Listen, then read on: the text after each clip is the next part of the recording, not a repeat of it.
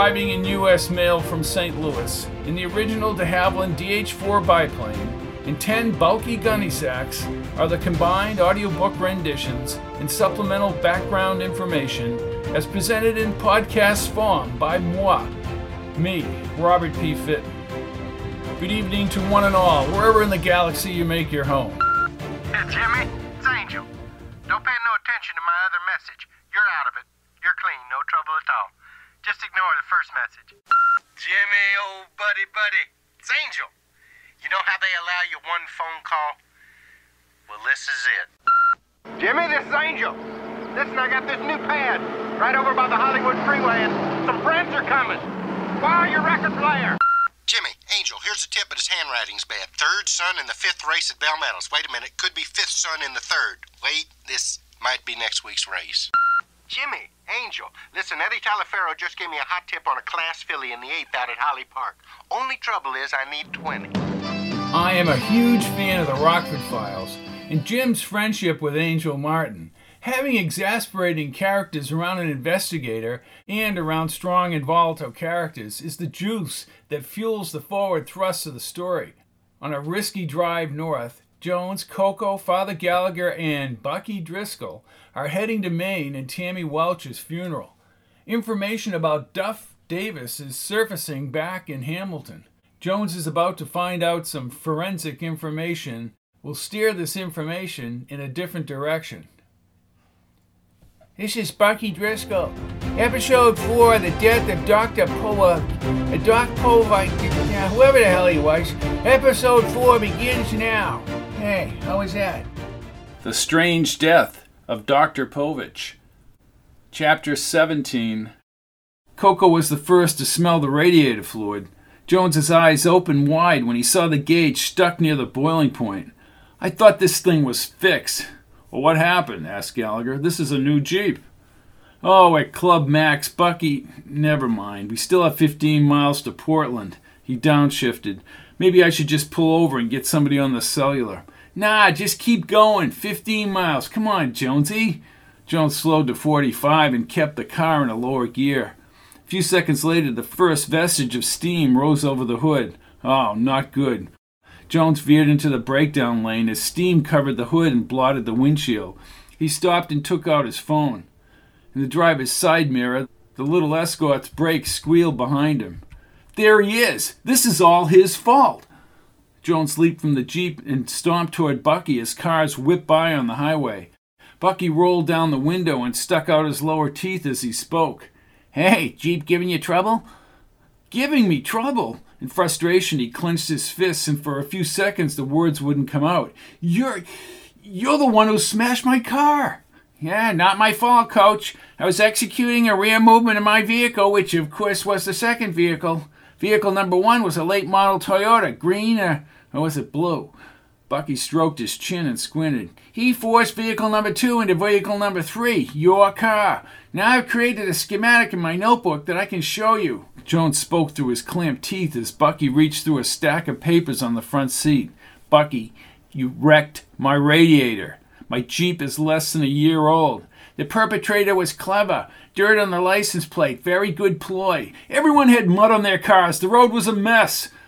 That is a possibility. Let me think about it. Cocoa now swaggered around the Jeep as Jones threw his hands into the air. He quickly walked up to Jones and peered at Bucky. Hey, rodent, what the hell are you following us for? You have a fugitive from justice. Cocoa gripped the window and shook it. Jones thought he might rip it right from the doorframe. Soon he was nose to nose with Bucky. What's it to you, sewer breath? Cocoa waved his hand through the air. What do? Live on garlic?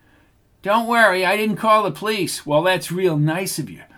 Cocoa stood as Jones fumbled with the phone. Jonesy, call a limo. Battery is down. I don't have the charger. My phone is in Velvet's purse, back in the vet. Damn. Velvet? Cocoa faced Bucky again. The security cop moved back in the seat. You're going to be a hero and drive us to Portland. Huh? Jones stuck the phone back in his pocket. He returned to the Jeep and informed Gallagher of the change in plans. As Gallagher stretched his legs outside, Jones pulled out his suitcase and locked the Jeep. Cocoa was still next to Bucky's window, pointing and yelling.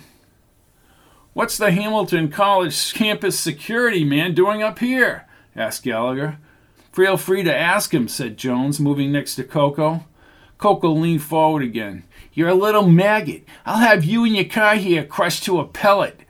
Bucky's eyes opened wide and he rolled up the window. Cocoa pounded on the window. "Come on, open up." Bucky's voice was barely audible inside the glass.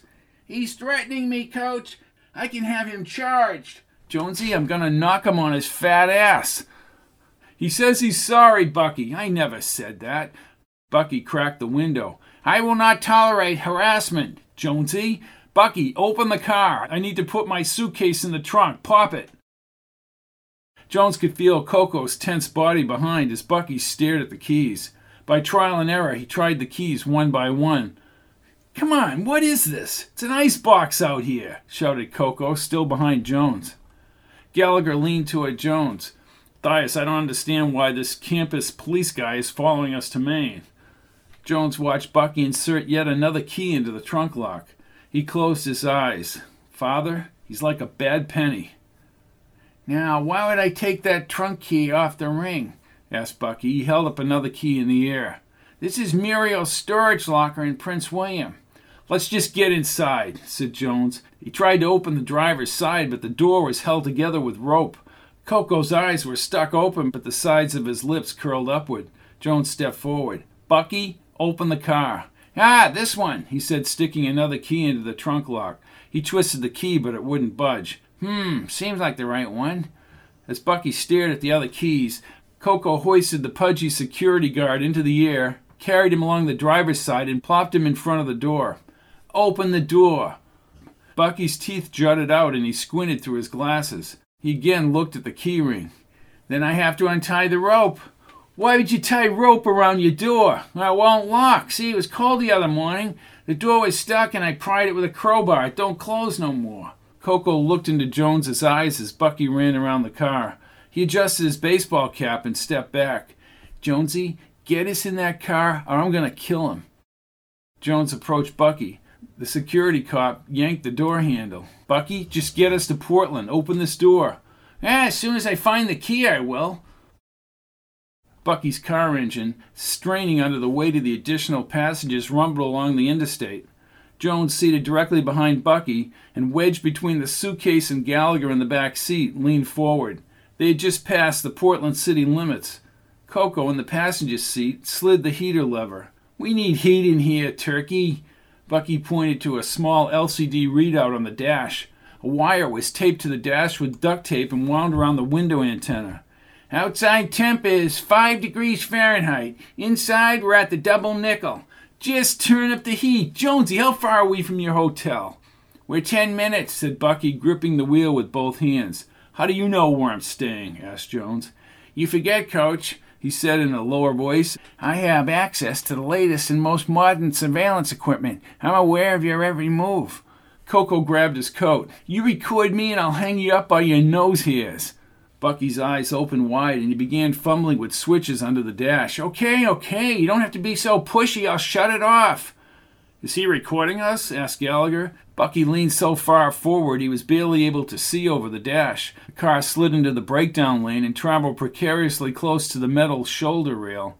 Cocoa grabbed the wheel with his left hand and maneuvered the car back onto the highway. "You're gonna kill us, you lunkhead!" Bucky sat up. Must have a malfunction. You know this mail order stuff. I keep sending my checks to this Mexican address. I thought it was supposed to be New Mexico. Took me 3 months to get this installed. Don't suppose they'll take the equipment back." Jones held the map. "We need to take exit 5. The highway hospitality is right off the exit." "I could have told you that," said Bucky, now holding the wheel with both hands. He looked over to Coco's feet on the dash. "You know, you really should be belted." Cocoa turned and removed a revolver from under his leather coat and strapped to his sweatshirt. "You're going to drop us off at the hospitality, moron. Then you're going to take this shitbox of yours and head back to the junkyard." Bucky spoke in a higher voice. "I can do that. This guy can cooperate." Jones gazed out the window. "Yeah, and be alive to live another day." The Strange Death of Dr. Povitch. Chapter 18. Gallagher leaned forward in the hotel room chair and watched the Celtics basketball game. Jones munched on a piece of pepperoni pizza as Cocoa threw 2 cards at him and then fanned his cards across the table. A cigarette hung out of his mouth and he nursed a beer. "What do you got, Jonesy?" "A pair of 3s. Jones threw down the cards and shook his head. "Aces and a pair of ladies." "Are you cheating? Are we playing for money?" "No." "Then I ain't cheating. You stink." He inhaled on the cigarette and turned to Gallagher. "What's the score, Father?" "Keeps going back and forth. 67, 65, Celts." Jones stood and looked at the phone. 2 hours ago, he received a message at the front desk from George Strickland, indicating he would call the main hotel at 9:30. He checked his watch and sat on the bed next to the phone. "I wonder if he's found something." Gallagher kept his eyes on the TV.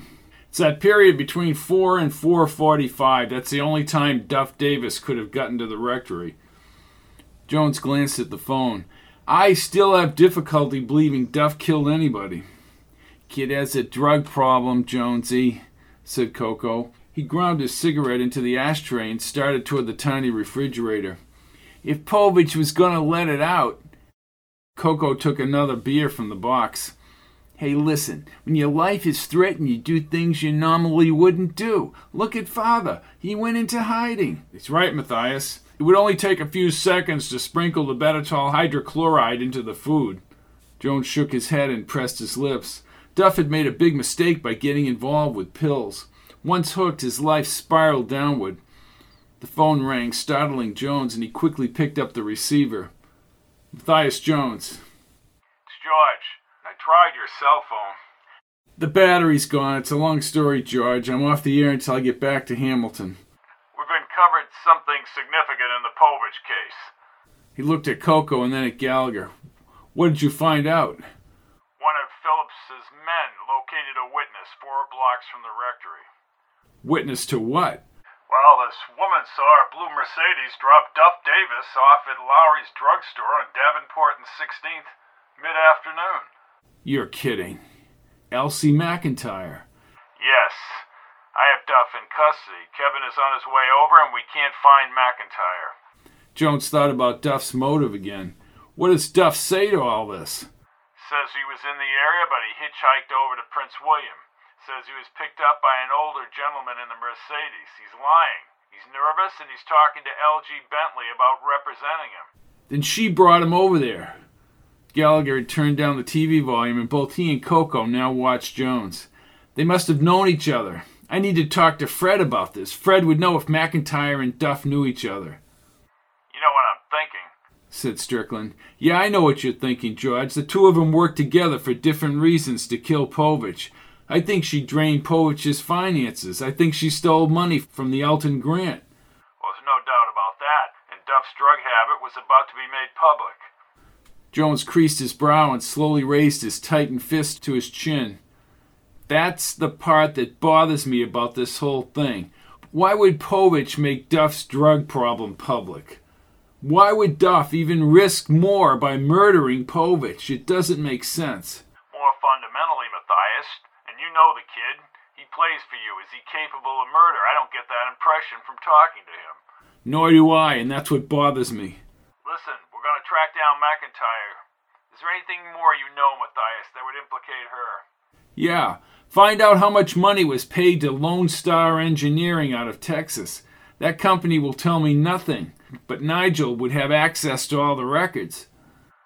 "I'll call him at home. You're going to the funeral tomorrow, correct?" "Yeah. Then I'm traveling to Middleton for the game." "I'll see you when you get back to Hamilton," said Strickland. No, I'll call you before that. This Elton thing bothers me." "I'll track it down and call you. Good night, Matthias." "Wait a minute, George. Would you just call campus police? Just verifying when I call again that Bucky is back in Hamilton." "Bucky?" "Yeah, he followed us up here and he's supposed to be back in Hamilton." "Sure." "What's so funny, George?" "I would think you'd be honored by the presence of a professional like Bucky." Again he laughed. "Well?" "Good night, George." Jones set the phone back on the receiver. Cocoa stood only a few feet away. "The professor, did she bring the kid to the rectory?" Jones tried to clear images of Bucky, back in the rest area out of his head. Lowry's drugs. Well, that's not too far away, said Gallagher. Jones lifted the receiver and punched in Fred Dempsey's number. Who are you calling, Matthias? Fred Dempsey. The line clicked and connected, then rang twice. Jones was surprised to hear Fred's voice. Hello? Fred, this is Matthias. How was your trip? Matthias, well, my trip was great. We took care of the final editing at Ruggles House. I'm very excited. Fred, I'm up in Maine. Tammy Welch is being buried tomorrow. Well, that's awful. The reason I'm calling is Duff Davis. Did he know Elsie McIntire? Sure. Both Sergi and Elsie had students at parties. Duff knew her, yes. Well, Duff is down at the Hamilton police station, and they're looking for Elsie McIntire. Why? Apparently there's a witness who saw McIntire drop Duff within 4 blocks of the rectory. They can't find Elsie? Asked Fred. No, Fred. Were they real close? Oh, I can't tell you that, Matthias. I wouldn't say that unless they had something going on behind the scenes. He doesn't seem like a murderer. I know that. Express my condolences to her mother and stepfather. I didn't know the mother was divorced, said Jones. Well, Tammy was one of Elsie's students. I remember talking with Elsie about it. Oh. My wife told me you also fell victim to our illustrious campus super cop. Jones winced when he thought about Bucky hitting his car. My Jeep is presently in a radiator shop here in Portland. Well, I'm sorry about that. Fred chuckled. Get your headlight fixed yet? Nope. That man is a menace on the highways. Well, why limit it to the highway? I have some additional refinements to do at my office in the morning, and I'll try and track down Elsie. You don't think she murdered Sergi? Well, she spent all his money on art, which, by the way, might be stolen. Do you have any idea how much money was spent at that rehab at Mount Polaris? Oh, they handle all that. They? Sergi and Elsie. Jones nodded. See what you can find out, Fred, because I think Elsie took some of that grant money. Jones debated whether to ask Fred about his suspicions. Fred, don't take this the wrong way, but did you use any of Povitch's material in your book? Sure. We all worked together. And he never got upset? No, as a matter of fact, he encouraged it. I used a few of his equations and plottings, completely insignificant. I see. Well, let me know if you find anything out about the Elton expenditures. Just because she gave a ride to Duff doesn't mean she's a murderer, Matthias. And neither is Duff Davis. I don't think he is. The Strange Death of Dr. Povitch. Chapter 19. Jones and Cocoa trudged behind Hamilton's cheerleaders and students along a shoveled path, cutting the cemetery drifts. A small green canopy was set up about 50 yards away under several spreading maple branches and a clump of birches. Jones put on his gloves and looked over at Cocoa. Can't believe Tammy is dead. I feel bad for those parents. Cocoa blinked his eyes a few times in the cold, but he looked tired. Some son of a bitch just pushed that car into the quarry, Jonesy. He opened his mouth and yawned, exhaling a foggy mist into the air. You tired? Tired, yeah. And if I find that punk who kept playing that big band crap all night, that music went right through the walls. I slept through it, and so did Jim. What moron listens to big band music at 3 a.m? Asked Cocoa in a lowered voice as they approached the group now assembled around the preacher inside the tent. I was surprised you wanted to go to the service. You never know who's going to be standing in the crowd at a funeral. Tammy's blonde-haired mother, now Mrs. Tonya Erickson, stood next to her second husband, seated about 10 feet away from a bronze-raised casket under the canopy. She was an older, wrinkled version of Tammy. Her facial features, modified with age and genes, and pasty makeup, was smeared all over her face. Erickson was a huge man, bundled in a heavy overcoat and hat. His oversized face was caved in under cheekbones, and water beads formed on his glasses. Jones counted over 100 people. In the cramped wooden church, he had listened to students speak fondly of Tammy, but Jones kept thinking about Duff's presence near the rectory. Stealing Gallagher's watch would allow him to plant it in Tammy's car, yet he could not bring himself to believe that Duff was a murderer. But Elsie McIntire had proven her ability to take risks stealing art and siphoning Povitch's bank account. The preacher continued the homily under the canopy, and a young woman gently stroked her acoustical guitar. When the ceremony ended, Mrs. Erickson placed a single red rose on the metal casket. As the people trickled back in the cars and engines running in the cold, she moved past the weeping cheerleaders toward Jones. Her blue mascara brown eyes were moist as she approached. "You are Coach Jones?" "Yes, I am. I do wish to express my condolences for myself and the college, Mrs. Erickson." "You're looking into my daughter's death also." Mr. Erickson sat in the long black limo. Tammy was my pride and joy, Mr. Jones. She could be naive at times, too trusting. I need to find out why she was murdered. Please, come back to the house. We have a spread of food that we don't want to go to waste." She squeezed his hand. "Thank you, Ron. My husband is interested in sports. He would enjoy talking to you. With his condition, he doesn't get out much anymore. Well, I'll follow the procession back. Thank you." Jones watched her return to the limo. She was met by a similar-looking woman who'd glanced at Jones. They all moved inside the black limo, engine running. "Jonesy." "Yeah, what is it?" "Look." Coco pointed to a long stone wall near a white clapboard shed. Jones turned. Bucky lay on a slanted roof of a small shed, headphones slid over his hat, and the small antenna dish pointed toward the cars. "I thought I told him to beat it.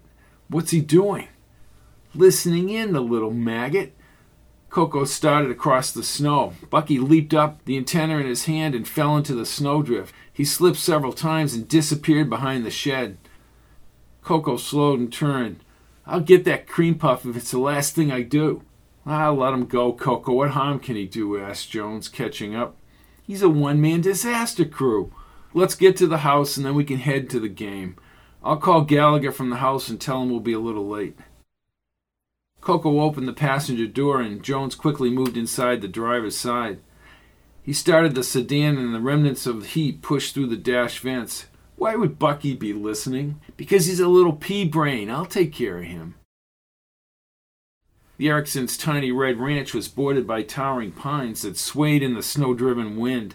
Rows of cars, some parked on the front lawn, surrounded the house, and the smell of food wafted through the air. Jones opened the storm door to a loud crowd buzz, and Coco followed him inside. People were crunched together in the heat and ate with plastic forks from paper plates. A large woman in a flowery dress opened a steamy spigot of a huge chrome coffee urn on the counter and filled the white styrofoam cups for the guests. She kept staring at Jones as if he had just taken the house silverware. Mrs. Erickson rounded the kitchen hallway. "Coach Jones, please come meet my husband." Jones left Coco at the door and squeezed through the crowd. Erickson, seated in the corner with a full plate of food, gazed up slowly and smiled. He lifted his pudgy hand like a crane slowly hoisting a large load. His grip was smooth and limp, and his voice raspy. "Coach, Tammy loved Hamilton. She loved cheering for your boys." Jones tightened his eyes. For a few moments he did not know what to say. "I understand this wasn't one of your best years for basketball talent." Jones grinned, but he noticed the rotund lady in the blue flowery dress was now in the front room and still glaring at him. "Yes, you're right, we are struggling." "You had a good football team this year. She wrote how Hamilton was undefeated." "Yes, we were." The large woman's gawking was making him uncomfortable. "We had some big guys in the front line." Jones strained to hear his voice through the crowd noise. "The running game. I was a halfback." "High school?" "Oh, no, I played for Northwestern. Would never have thought I'd blimp out like this. I weigh 280 and have high blood pressure. Without medication, I'd been a goner a long time ago." Coco nodded and peered out the front window, but was blocked by the woman in the flowery dress. She stepped forward and grabbed Jones's arm. "Can I talk to you?" "Excuse me?" asked Jones. "I want to talk to you." "Oh, go ahead, Coach," said Erickson, waving his hand. "I hope you like gossip." "Come with me," she said, pulling Jones's coat. She marched him across the room and dragged him into the kitchen. She poured him a cup of coffee and pulled out a chair. "You had better listen to me." "How do you take it?" "Light, 2 sugars. What am I listening about?" "Light and sweet, huh?" she said, sprinkling sugar into the cup. She giggled when she poured the cream. A real man's cup of coffee. "Who the hell are you?" "I'm Rosie Wilton. I'm someone who listens to what goes on in this town. You need to go over to the Gorton Inn." Jones sipped the coffee. I'm on my way to New Hampshire in about 45 minutes. I have a game tomorrow in Middleton, said Jones, pushing in the chair. I wouldn't do that. Well, I have responsibilities. Nice meeting you there, Rosie. Jones started back to the front room with cup in hand. She had a boyfriend. He stopped and his stomach tingled as he slowly turned. Who? You know who. Jones stepped forward and he spoke in a lower tone. She didn't have a boyfriend. Go to the Gorton Inn. Ask for Agnes in the restaurant. A cold wave swept up his back and lodged in his stomach. He walked deliberately toward Rosie. She opened her brown eyes wide. Agnes. How far is Gorton? Asked Jones. Piqued your interest, did I? She had a boyfriend back here? 15 miles inland to Gorton. I heard Agnes saw Tammy with a boyfriend. Did you talk to her directly? Well, no, I heard it at bingo. Everybody's talking about it. Oh, naturally. Look, rumors like this start whenever the murder takes place, believe me. Cocoa weaved through the crowd and spoke into Jones's ear. That little grunt is out front with his antenna again. Jones wondered if the rumors were true about Tammy. Jonesy, wake up. He's listening in. Bucky? Yeah. Never mind him. Jones brought Cocoa back to the hall away from the people. We need to get over to Gorton. We'll pick up Gallagher at the hotel. What the hell do you want to go to Gorton for? That big woman in the kitchen just told me Tammy had a boyfriend. Yeah, see, I knew something wasn't right. Maybe. I have the name of someone to talk to in Gorton, said Jones. This could break everything wide open. The Strange Death of Dr. Povitch. Chapter 21. Jones had 2 messages at the front desk. They wanted him to call Strickland at his house, and Tammy's mother wanted to talk to him. As he walked back to his room, Cocoa forbid Bucky to leave the radio on during the night. Gallagher extricated himself from the car. Well, Matthias, am I still a murderer, or have I been cleared? Well, I haven't decided yet, Jim. He opened the hotel room door and they headed inside the warmer room. What do you mean you haven't decided? Jones grinned and moved directly to the phone. You want something to drink, Matthias? Yeah, get me a Coke. As Gallagher went to the refrigerator, Jones set Povitch's notebooks on the bedspread, and he dialed Strickland's house. Gallagher handed Jones the cold soda can, and Jones popped the top. My players like to pretend they're opening cans when they're in the stores. Old man Delmonico at the market in Hamilton thought they were taking soda. George Strickland. George, it's Matthias. Matthias, it's George. I never would have guessed. The cheerleaders got back in town. They said you were staying up there. Until tomorrow. I'll drive to Middleton to the game. Why are you staying? Tammy had a boyfriend. What? Strickland moved the receiver on the other end. What do you mean? Up there she had a boyfriend? That's exactly what I mean. Who? Nobody's talking. Apparently they stayed at this inn, the next town over, Gorton. I need that information. This could be significant. They won't talk to you, they'll talk to me. Cocoa opened the front door and stepped inside. I can get the local police chief to question the inn owner, Matthias. This boyfriend thing could be critical. Duff Davis has hired L.G. Bentley and is out on bail. Where's McIntire? Asked Jones. Well, that's another good one.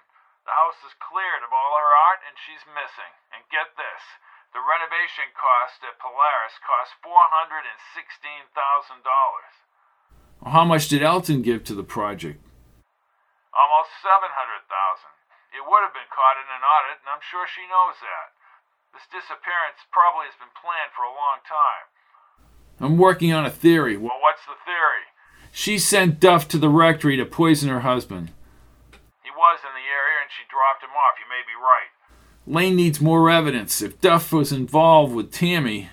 Jones sat on the edge of the bed. The fact that McIntire left town is outrageous, George.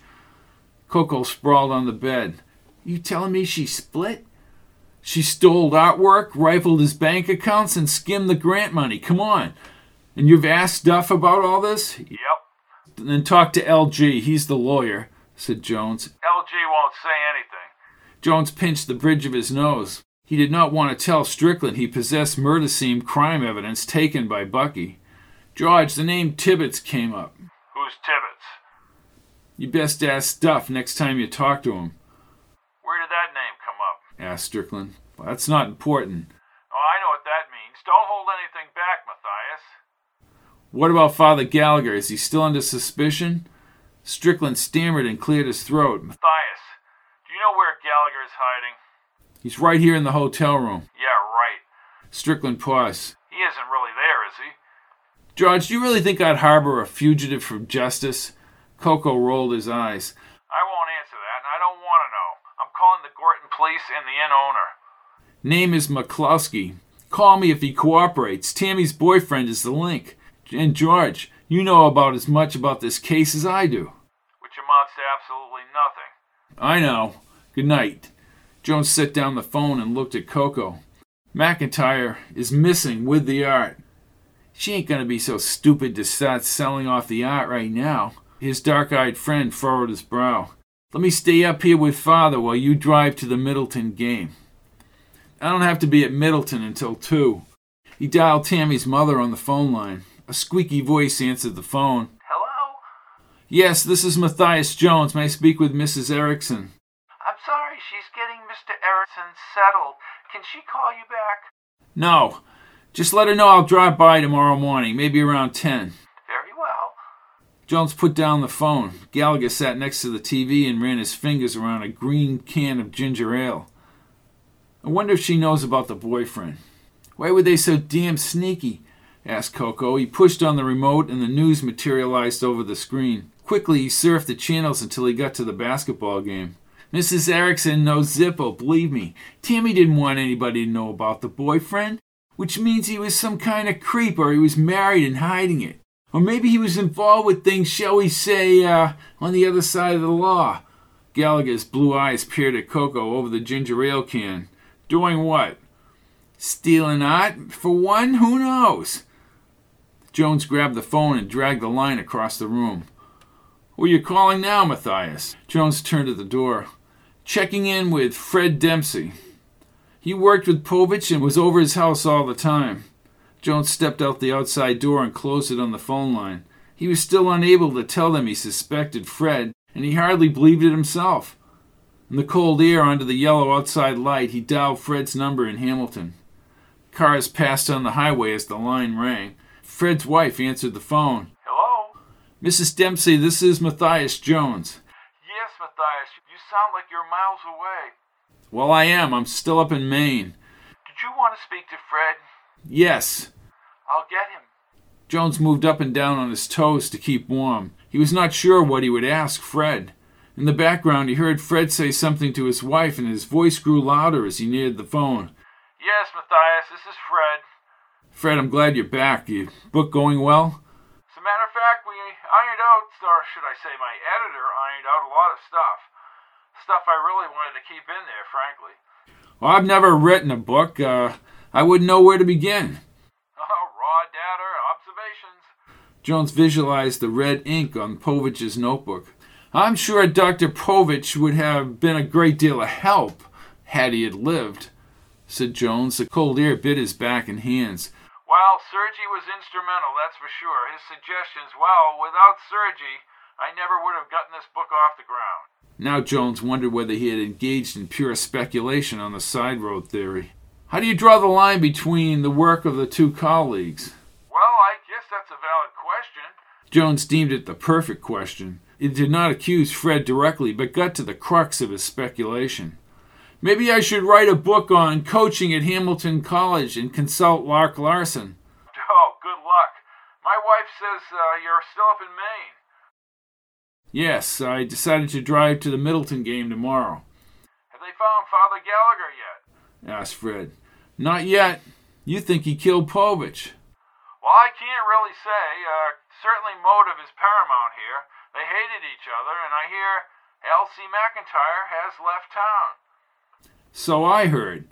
Jones thought it odd that he should have the same information. Are they reporting on McIntire's disappearance?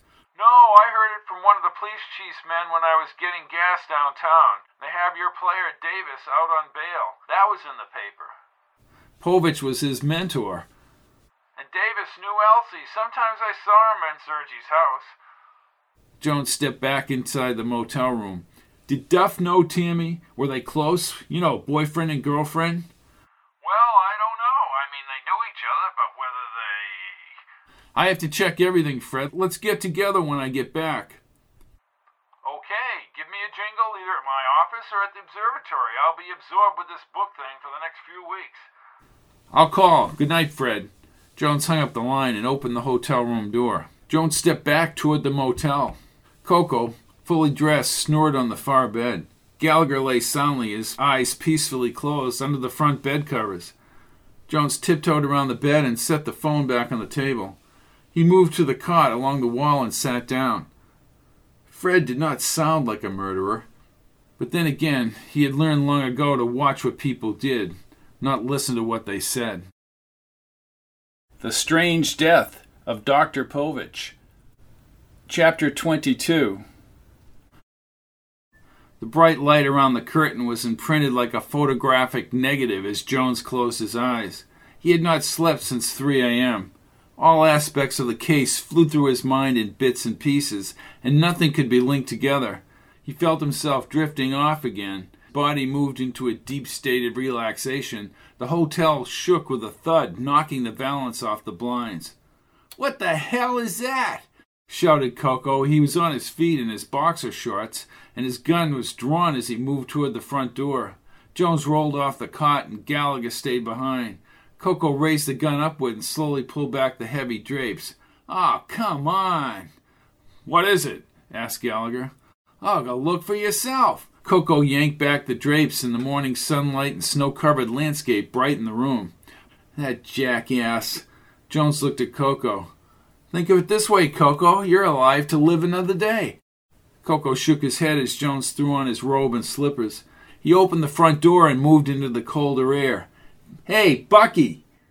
"Hey, the donuts are in." He reached into the car and pulled out a box of donuts and several coffee cups. "Oh, it's nice of you, Bucky," said Gallagher from the doorway. "I feel like I owe it to you guys because of all the trouble I caused you." Jones looked at the cracked support beam and over to Bucky. Powdered sugar was stuck between his beard stubble and the coffee stains on his blue campus coat. "Forget it. Maybe we can make a fresh start here." Bucky carried the donuts, and Jones took the coffee back in the motel room. Cocoa had dressed and was putting on his narrow black shoes. "Ah, here he comes. Have disaster. We'll travel." "Yeah, at least you didn't have that radio crank last night," said Cocoa. "No, I did." Jones handed Cocoa a cup of black coffee. "Well, I didn't hear nothing." Cocoa sipped the coffee and stood. Jones held the donut box toward him, but he shook his head. Then he squinted. "Where'd you get this coffee, Rodin? It's stone cold." "Oh, Squeaky's all-night donut shop in Portland. Guess it was a few hours ago." Cocoa threw the cup into the wastebasket. "You're a piece of work, you know that?" "I was out last night. You guys are going to be real proud of me. I didn't even tell Muriel about this." "About what?" asked Jones, setting the cup on the bureau. "Bucky, where were you last night?" "Uno momentum." "Memento," said Jones. "Yeah, right." Bucky slipped as he raced out the door, leaving it open. The car door slammed a few seconds later. "Come on, it's cold in here. I could use a good hot cup of coffee." Bucky held a shopping bag in his hand. He shut the door. "Pay dirt." "What's in the bag?" asked Gallagher. "You guys think old Bucky can't handle it. Old Bucky is just a klutz. Old Bucky is always bumping into things. Oh, gimme that," said Cocoa. He ripped the bag from Bucky's hands and pulled out a thick leather-bound book. Jones moved closer as Cocoa opened the book. "That's the guest book to the Gorton Inn," said Jones, almost jumping off the ground. "What the hell are you doing with the guest book to the Gorton Inn?" Bucky compressed his lips into an odd, proud smile as he stood upright. "While you people were sleeping, old Buck was hard at work." "What'd you do, break into the inn?" asked Cocoa. "Yes, sir, all by my lonesome." Bucky jut out his lower teeth and seemed confused. "But I don't see Tammy's name in the book." Jones shook his head and tried to speak as he munched on the donut. "Well, they're not going to put the proper names in there. When this book is missing, the cops are going to come right to us," said Cocoa. "Nice going, Driscoll." Bucky put his hands on his hips. "I've taken courses in cryptology. Look, you guys, I can decipher anything." Jones sat in the chair and shook his head. Yeah, like my Jeep's radiator. I didn't wreck your car, said Bucky, his voice higher. The guy hit your car after I tripped on the ice. Look, we'll all head over to see Mrs. Erickson. He tried not to look at Bucky. I'll talk to Woozy and tell him I'll meet the team in Middleton. I'll have him bring my phone charger if you need to get a hold of me. We'll stay up here, Jonesy, see what we can find out. Oh, good. You're going back to Hamilton, punk, said Cocoa. I am? Cocoa placed the barrel of his gun against Bucky's wide cheek. Count on it. Jones drove his Jeep under the pines and up the Ericksons' dirt drive. The temperature gauge hardly rose above cold. He shook his head, thinking of Bucky slipping on the ice back at Club Max. Inside the house, somebody pulled back the curtains at the front window as he closed the Jeep door. He doubted whether either Erickson or his wife knew about Tammy's boyfriend, but he was going to ask them anyways. As he approached the front stairs, the inner door opened quickly. Tammy's mother, in a purple pantsuit, opened the front door. Thank you for coming over, Mr. Jones. I'm sorry I couldn't speak to you last night. The remains of the food from yesterday still lingered in the cool air. Erickson sat under a blanket on the couch. I can't complain when a woman wants to get me into bed. How are you this morning, Mr. Erickson? Not bad for an old codger. Can I get you some coffee, Mr. Jones? Asked Mrs. Erickson. No, I'm fine. Erickson's face tightened as if a cold blast hit his skin. You find anything new? Yes and no. She motioned Jones to the slip-covered chair. Were you two aware that Tammy had a boyfriend? Erickson did not flinch, but his wife opened her mouth. She momentarily closed her eyes. Tammy never mentioned a boyfriend, but then again, we weren't privy to everything that happened at the college. We didn't even know she broke her leg until the infirmary called. No, she had a boyfriend up here. Well, she never brought anyone home, said Erickson. It was a hidden thing. Apparently they stayed at the Gorton Inn. Well, who was the guy? Asked Erickson, adjusting his glasses. Jones shrugged his shoulders. Well, I don't know. Why wouldn't she bring a boy home, Mr. Jones? Do you think this person killed her? Maybe. The people at the inn aren't talking. The police are getting involved. The owner was paid money to keep the affair quiet. Oh, my God, what next? Asked Mrs. Erickson, raising her hands to her temples. She stood and kept shaking her head. I'm sorry to bother you, Tanya, but I need my morning dosage, said Erickson from the couch. She nodded, eyes teary, and headed into the kitchen. This has been very hard on her. I understand. I don't mean to stir up trouble. No, we have to find the truth. Jones looked around the room, and neither man said anything. Erickson turned as his wife entered the room, carrying a white box with maroon letters. She set the box on the TV table and returned to the kitchen. I don't know what I'd do without the proper medication. I understand, said Jones. Mrs. Erickson returned with a clear glass of water and crushed ice. She set it next to the medication box and took 2 steps toward Jones. Mr. Jones, you have to find Tammy's killer. It won't bring her back. This is a complicated case. Erickson rummaged through the box. Last 2 tablets, Tanya. I need more labetatol hydrochloride. Jones's head snapped to the right. He shot to his feet. Labetalol hydrochloride? I can't believe it. I let it get down to 1, said Mrs. Erickson, still looking into the box. Jones's heart thumped.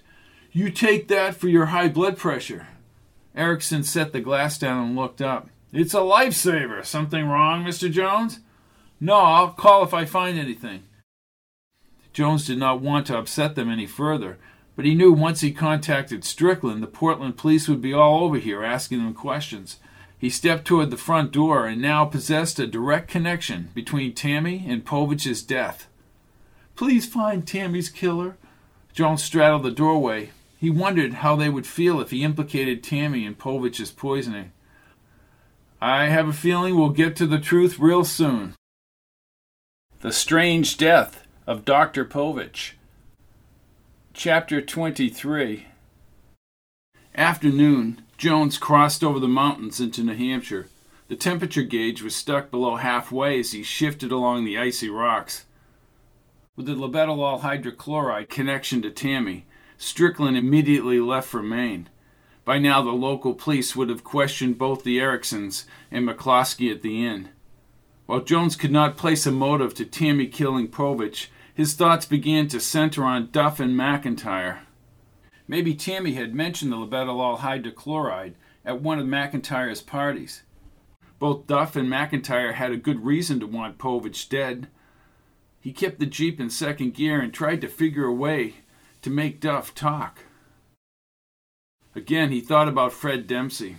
Fred would not have killed Povitch directly because he was in the science building auditorium teaching a class, but he, like McIntire, could have ordered the killing. Duff was seen near the rectory, but he was brought to Prince William by McIntire. McIntire had left town with her art. That doesn't mean she killed Povitch, Jones. It means she stole the art. Jones checked his watch. He would be at Middleton in 20 minutes. Hamilton College's chartered yellow bus was parked behind the old brick gymnasium as Jones pulled into the crowded parking lot. Woozy pushed open the gym's rear door, trotted into the lot, and handed Jones the phone charger. Then he produced a piece of paper with a main area code written in red ink. You need to call Cocoa Stefani. I guess he bought another phone. Is the team ready, Woozy? Well, they're getting something over at the supermarket across the street. An hour and a half until game time. They'll be glad you're here. I feel like I've neglected them with this Povitch thing. Let me call Coco and drive over to the supermarket. Jones returned to the Jeep and plugged in the charger. He inputted the number on Woozy's paper. Woozy trotted across the lot and disappeared into the gym. The line rang. Yeah. Coco. Jonesy, McCluskey split and the cops are questioning the other employees now. Georgie Porgy is up here, too. Bucky's voice echoed in the background. Yeah, well, George, it's Strickland. Is that Bucky? Yeah, the little rodent actually came up with something. Jones started the engine and backed up the Jeep. Well, I find that hard to believe. Hey, man, I don't look a gift horse in the mouth. Listen, the writing in the margins, it matches the signature of a J. Wasserman. Wasserman showed up on the weekends. How do you know that? Jones checked the road and crossed into the supermarket parking lot. Jonesy, shut up. It ain't no fake. It's a perfect match. Trust me. I know forgeries. This ain't no forgery. Jones was convinced that Fred's handwriting was in the margins. My God! You need to get a sample of that kid Davis's writing. Jones pulled into a space near the snowbank and popped open the door. I have to meet with my team before the game. You'll have to get the notebooks and the guest books to the police. Yeah, then they start asking questions. Well, let Bucky handle it. He's the one who broke into the inn. Are you kidding? I'll call you. Jones left the phone on the charger and locked the doors. His stomach wrenched with the realization that Fred Dempsey might have engaged in liaisons with Tammy at the Gorton Inn. Yet as he walked forward, he realized it was possible that Duff Davis, one of Povitch's students, could have just as easily jotted in the doctor's notebook. Woozy hurried over once Jones moved through the automatic doors. Oh, I can't find him, Coach. Well, how did practice go today, Woozy? Asked Jones, scanning the aisles. Good. They got the fast breakdown. That's what they have to do, outrun these Middleton guys, wear them down. Woozy trailed behind him near the registers, but Jones kept weighing the murder evidence in his head. Tammy was linked through her father's drug. She was murdered in the quarry to shut her up. That left Fred, McIntire, or Duff. Fred was supposedly in New York when Tammy died. His team was lined up next to the customer service desk. A short, stocky man in a white apron shook his finger at them. Now what happened? The stocky little guy broke away and approached Jones. Sam was stitched in red thread into his white uniform. Are you Coach Matthias Jones? Yeah, what's the problem? I'm very surprised that a college basketball team would resort to pilfering my soda rack. Jones rolled his eyes and grinned. Are you turkeys pulling that routine again? Come on, we got a game going here. Oh, they've stolen before. No, they didn't steal anything. The man pressed his rolling belly against Jones. I would like to inform you, sir, that this supermarket is equipped with all the latest technology. Every area, every aisle, every stockroom, even the parking lot is scanned by a black and white camera. I'm afraid your players have been caught red-handed. Well, I want to see that tape.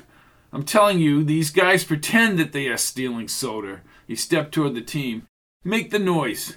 Noise, Coach? The soda noise, like you're opening the can. Each member of the team looked toward each other. When they began simulating the sound of the popping cans, the little man tilted his head. I don't believe it. Then, said Jones, turning, I suggest we play back the tape. Sam nodded and motioned them to the back of the service desk. Jones marched behind his team up a set of stairs into a lunchroom. Down the end of a small corridor was a room with several black and white monitoring screens. Sam checked one of the several tape players and started the machine. A few seconds later, his team was on an indistinct black and white image. They walked toward the soda aisle and constantly looked up front. Jones watched, but he kept thinking about the labetalol hydrochloride. Tammy could have told anyone about her father's condition. The drug did not necessarily have to come from the supply in Portland. There, said Sam. He pointed at the monitor. Several of the players fiddled with the soda cans. Well, look, they didn't open anything, said Jones. Look closer. Sam squinted. It was clear that no one had opened any of the cans. Well, I don't think this is funny, making noises like barnyard animals. They are animals, said Jones, shaking his head. Can we go now? Sam looked at the screen again and his head snapped to the right as Chet Barrows simulated the soda can opening again. You boys should concentrate on playing basketball and not taunting people. He's right, boys. Come on, we have a game to play. They started down the stairs. Thanks, Coach. Let's hope you guys are as clever out on the court as you are in the supermarket. Anything more on Tammy? Asked Ronnie Fabio. I'm working on it. Jones reached the bottom of the stairs and caught sight of the box security camera in the ceiling. A lady passed with a cart full of food. Fruits and vegetables in plastic bags overflowed the top. As he followed the team to the outside door, he was reminded of Gallagher leaving the rectory to pick up the lettuce. He gazed at the security camera again. During the entire investigation, he had not considered someone lacing the lettuce at the store. In that instance, Duff could not have poisoned the food. As he moved through the automatic door and into the outside air, he wondered if Rizzo's market in Prince William had the same security system as this supermarket. Hamilton's quick lead continued through the second quarter. Jones had forced himself to focus on the game. Someone dumping labetalol hydrochloride into the lettuce required precise timing and having Gallagher actually pick up the lettuce. Jones looked up as the clock counted down. The buzzer sounded and both teams headed for the locker room. Jones gathered his team on the benches. He quickly recapped the first half and detailed what he wanted them to do in the second half. When they broke up, he headed for the payphone in one of the side offices. Through the long-distance operator, he quickly obtained Rizzo's number. Once connected, he requested the store manager and waited. Woozy rounded the corner and stuck his head in the office. Coach, Peter's not saying anything, but I think he injured his knee again. Then sit him down. I'll be right out, Woozy. This is Herbert Furlong? Yes, Mr. Furlong. This is Matthias Jones. Yes. Mr. Furlong, does your store have a security camera? You know, the video? Furlong said nothing for a few seconds. Who are you? Well, I'm checking into a crime that may have been committed in your store. My store? Yes. What crime? Asked Furlong. Well, I think someone might have tampered with some of your vegetables. I still don't know who you are. You could be legally liable, Mr. Furlong, said Jones. Peter moved his leg from one of the benches across the locker room. Do you have a security system? I could be liable? Of course. We're talking murder. Murder? Jones heard people in the background. To answer your question, yes, we do have a security system. Last Tuesday, between 4 and 4:30, I'll have the police call you. Someone may have tampered with the lettuce. Oh, my God. Police will call you. Thank you. He set down the phone. Catching a killer on tape would be extraordinary. He quickly moved from the office and over to Peter. You all right, Peter? Peter held an ice pack against his knee. Strain, Coach. I'm all right. Listen, maybe you should sit this out. Just a strain, Coach. Don't sit me out, please. Jones pulled back the ice pack, but did not see any evidence of swelling. Peter, don't wreck that knee for the sake of a few minutes' play. Really, I'm okay, he said, standing and moving his leg around. See? I'll take your word for it. Don't be foolish. He turned to the rest of the team. Okay, let's get out there. Loosen up, boys. Keep the momentum going. The Strange Death of Dr. Povitch. Chapter 24. The headlights brought the overhead interstate sign into view. The first Prince William exit was 2 miles away. Jones's team had beat Middleton by 22 points, but his mind was locked into the investigation. Kevin Phillips would have arrived at Rizzo's by now. The homicide detective had spent the prior 2 hours questioning Duff Davis.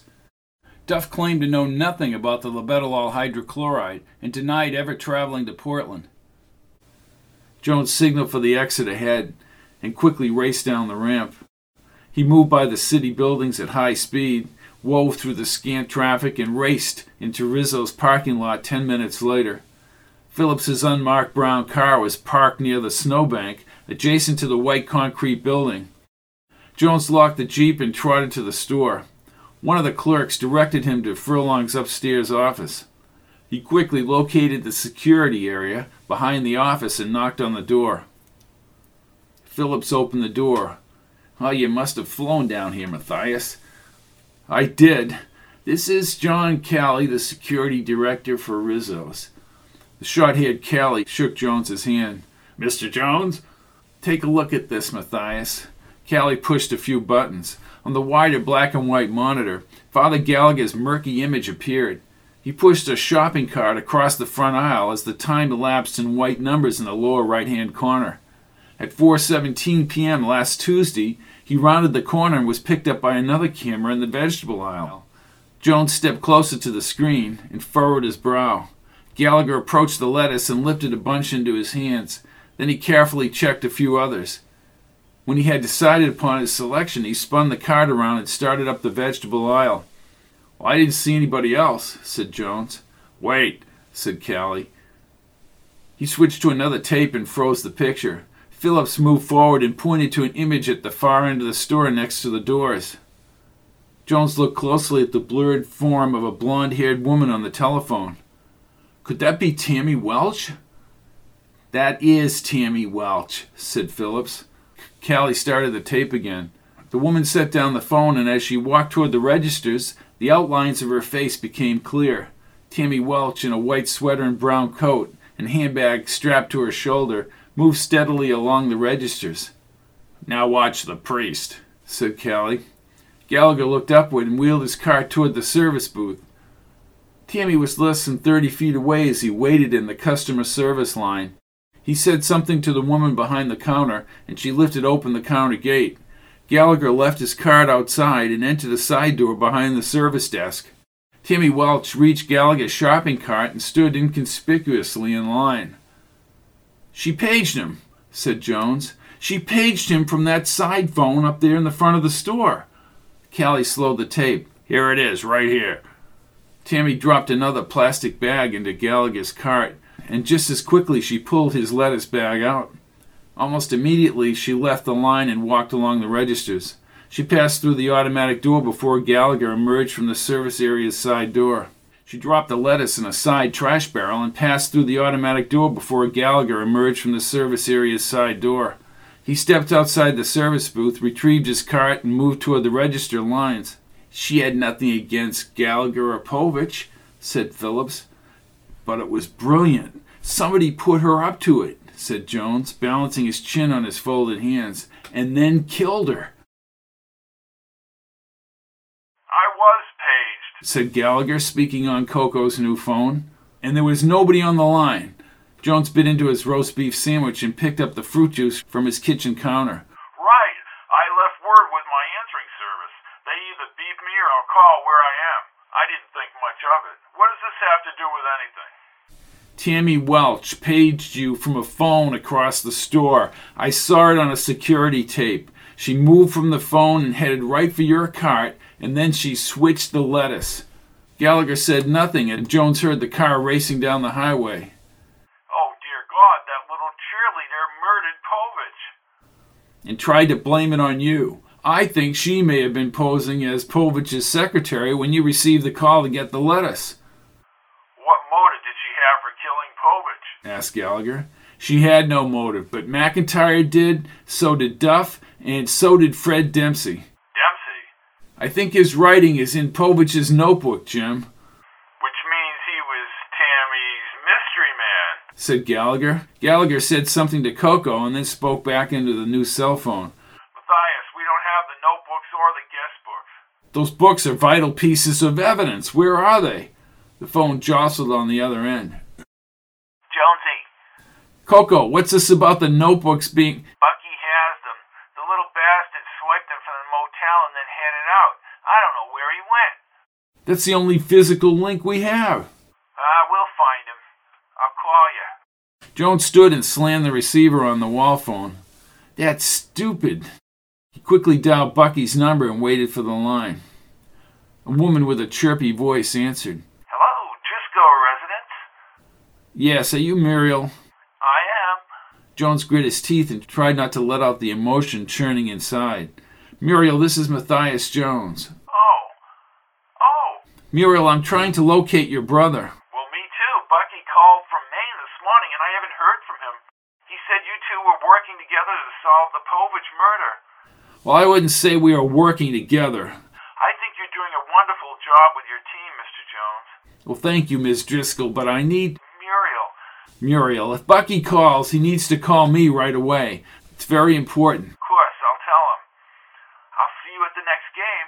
Do we know each other? Well, I don't think we've ever been formally introduced. We've seen each other at games. Well, you're welcome at the games anytime. Well, thank you.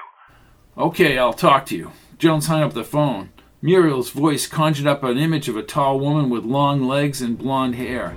He shook his head, knowing more likely Muriel resembled a woman with a red wig and a chiseled face like her brother. As Povitch's notebooks become critical, Jones has figured out Povitch's heart medicine's relationship to Gallagher's dinner. With the grocery store video system, he now links Tammy Welch to Povitch's death. Next time, the crazy conclusion of the strange death of Dr. Povitch by Robert P. Fitton.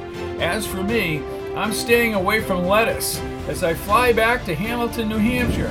In the words of the great Lowell Thomas, so long until tomorrow.